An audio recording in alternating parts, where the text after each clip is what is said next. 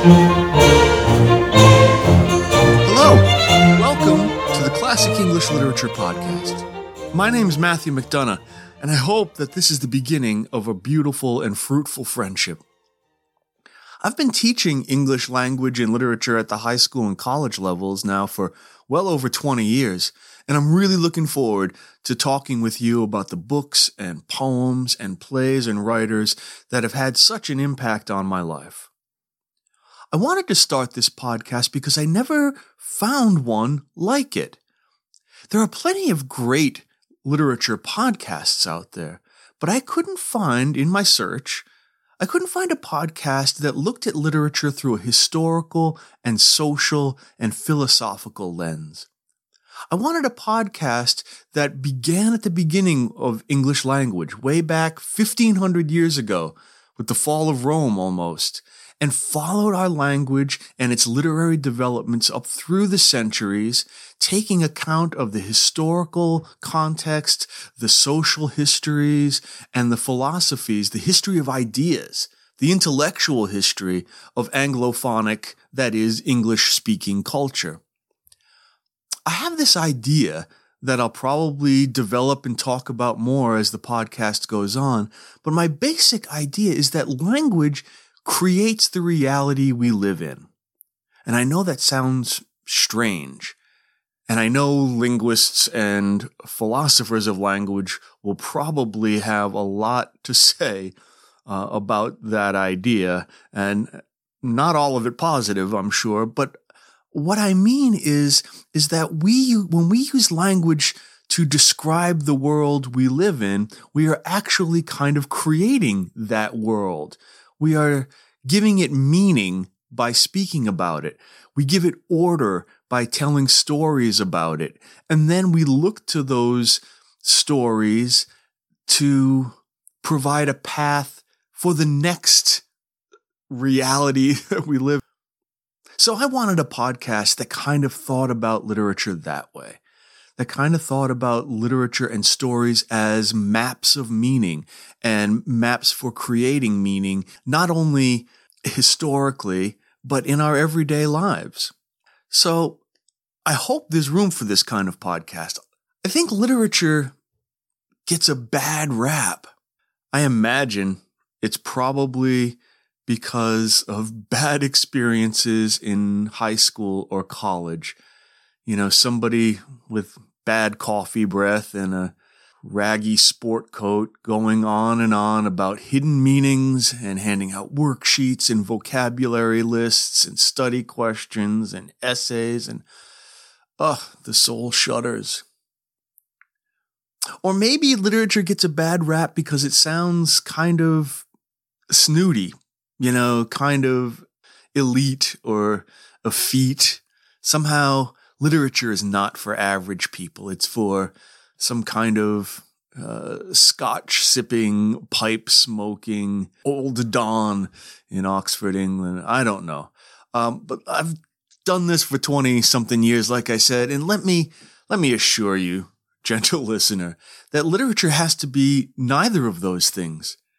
It doesn't have to be a tedious exercise in worksheets, nor does it have to be some completely abstract, impractical, intangible body of work that just doesn't really have a role in ordinary life.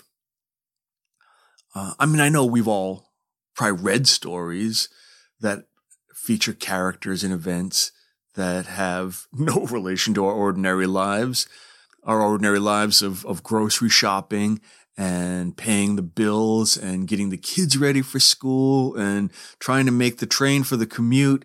But I also think that you don't have to be a dragon defeating hero in order to understand the struggle to survive and thrive.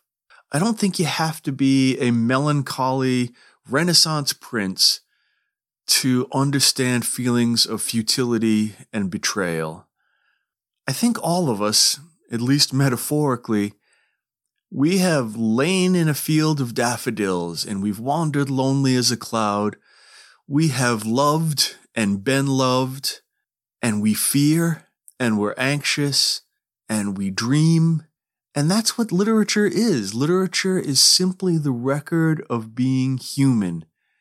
And it's written in an artful language that calls attention to the extraordinariness of ordinary life.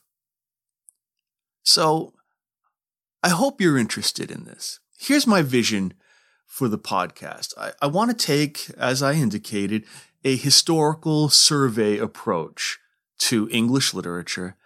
And I'll begin at the beginning with the fall of Rome and Old English, and we'll work our way up through the middly bits, and then we'll finish somewhere near the end, God willing.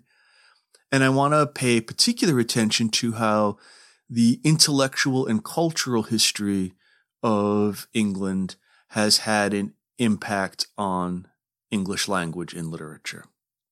Each episode will be mostly my reflections on the literary texts. Long texts, such as the epic poem Beowulf that I'll talk about in a couple of weeks. Long texts will be referred to and quoted and summarized as I talk about my reflections. Shorter texts, short poems, probably read those during the show, and we can experience those together. I will put up links to my texts that we're studying on my social media pages and on the website, so you'll be able to follow along. Or if you've read them before and you're just sitting out on your back deck with a beverage and watching the sunset, you can just listen. I will try to make sure that there's no assumptions about what people have read. So with that said, I'd like to spend the last couple of minutes of this introduction explaining the title, because I want to make sure that people have a clear idea of what my intentions are. So the title of the podcast, Classic English Literature, is hardly clever, and it's hardly imaginative, but it is tailor-made for an internet search. And so I want people to be able to find it. If they think, well, I would like to listen to a podcast about English literature, they just type English Literature Podcast. If I named it something clever, like words, words, words, to quote Hamlet. If people Googled word podcast, they would get a million different hits.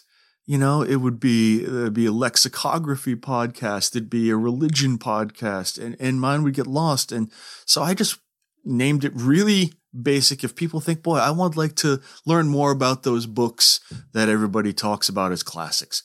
Boom. Here it is. But I do want to clarify what I mean by this title too, even though it sounds quite innocuous. I mean the word classic in its ordinary sense of a piece of work that has been judged to be an exceptional example of its type and has lasted over time. Now, I know such judgments come with an awful lot of social and political and gender assumptions and biases that are very important in determining what we think of as great literature. And perhaps we'll address some of those as we go along.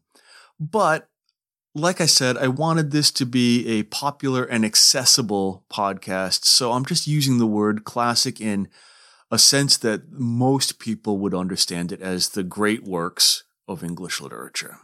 When I say English literature, I mean literature in English for the most part. Now, certainly, most of my focus is going to be on the literature produced on that damp cluster of rocks shining in the North Atlantic. But in the fullness of time, we may want to branch out, and we may want to look at works of literature in English from India or the Caribbean or from America or anywhere in the English-speaking world.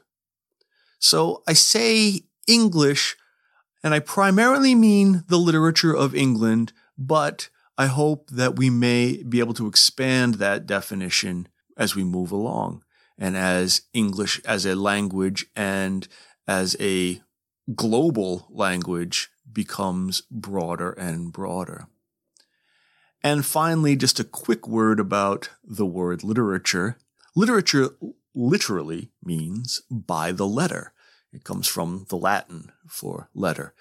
And literature technically refers to that which has been written down.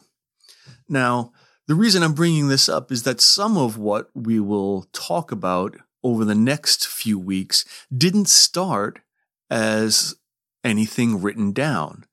It started in what is called oral culture. That is, it was spoken and remembered and recited over and over again, in some cases perhaps for hundreds of years, before somebody took the time to scribble it down for posterity.